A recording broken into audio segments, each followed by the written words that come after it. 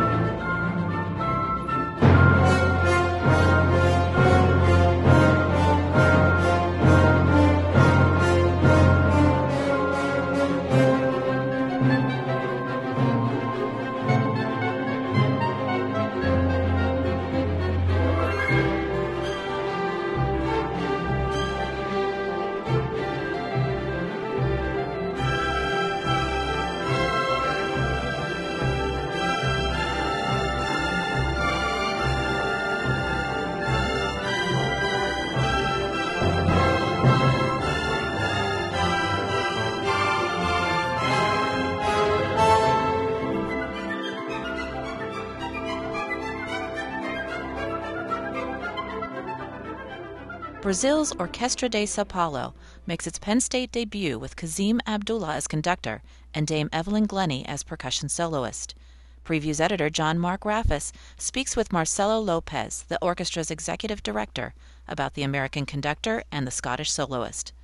Lopes also discusses the orchestra's rise to international fame and how its musicians reflect the cosmopolitan nature of São Paulo.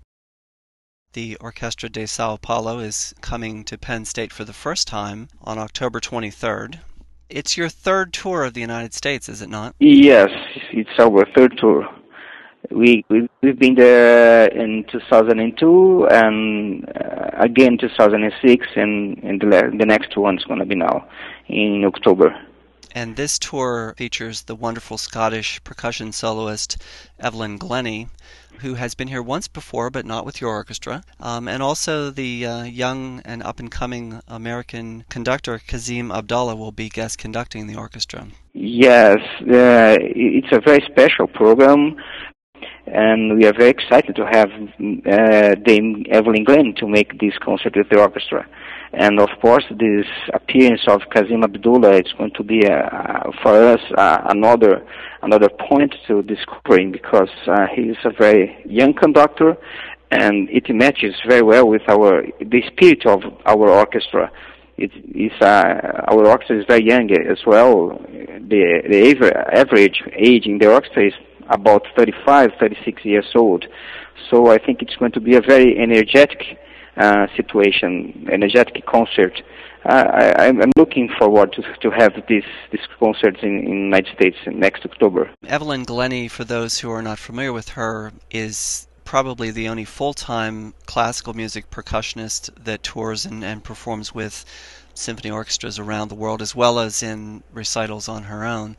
She is often credited with elevating the level of percussion in symphony orchestras, and certainly this program has a percussive flavor to it. Is that in part because Brazil is known for being sort of a crossroads of a lot of different musics that involve percussion? Well, I think so. She has been here, I think, 4 years ago, and it was a very huge success in the concert. In fact, Brazilian music has lots of percussion. It's our characteristic, in fact.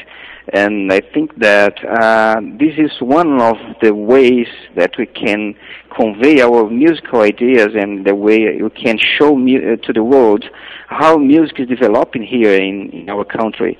This you said it very well. We have this kind of crossover, easygoing. So in the orchestra, I have been doing lots of crossover programs in recent years. We have already recorded with a Brazilian band, which is Banda Mantiqueira, for example, which is a very good band, but pop band, and the discs are amazing. So the rhythmic component in our orchestra, in our music, is very important. I think this is a way to show for people, for other audiences, how we are coping with this development of new music here in Brazil. Well, the international media has certainly praised your orchestra a great deal as one of the great up-and-coming orchestras in the world. And Sao Paulo, for people who are not familiar, is oftentimes compared to New York City in terms of it being a major cosmopolitan and cultural center. Yeah, we're very lucky to be in this situation. When you say that we are in a multicultural society, community, I think this is a very important issue and asset for the orchestra. In fact, I think we have 14 to 15 different nationalities in the orchestra, and those musicians, they came from the Eastern countries, they came from Latin American countries, they came from Germany, from Europe in general. So, and they get along very well here, and this blending, I think, has brought to the orchestra a different sound. I think these differences of culture, difference of schools, differences of backgrounds of the musicians have been the great asset for this development of a new sound of orchestras, and I think this has made a great difference and has brought to the orchestra this consideration of being a new thing in the international scenery of symphony orchestras nowadays. The public here is very open to different and new music. We can have in our season lots of contemporary music and new and commissioned pieces as well, and classical music in general as well.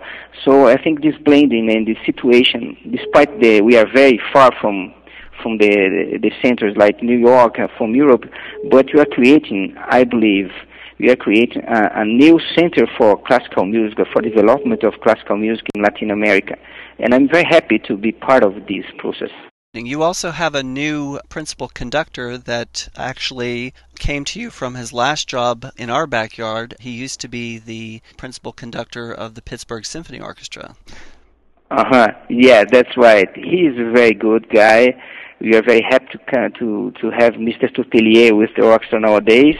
He has conducted here last year 3 amazing concerts, and the atmosphere and between him and the orchestra was very good. The rapport between the orchestra and the conductor was, at the first time, we realized that we had a new conductor, a new possibility, and we are very happy to have him here nowadays. He's French, so he is giving to the orchestra a new excitement and a new way to play. I would say that we have been in a German culture. Our former conductor was trained in Vienna, so he had very much that old tradition sound in mind. And Mr. Tortelier, he's much lighter. So I think the orchestra is getting advantage in having this new conductor here. How long have you been the executive director of the orchestra? I've been here since the creation of the foundation in November of 2005. So I've been here for 3 years and a half, almost 4 years as executive director. But before that, I was trumpet player in the orchestra. Yes, I was trained as a trumpet player, and I played in the orchestra for 22 years. So I'm here in the orchestra for 25 years now. So you are as familiar as just about anyone with the orchestra and its growth. Yeah, I know all the.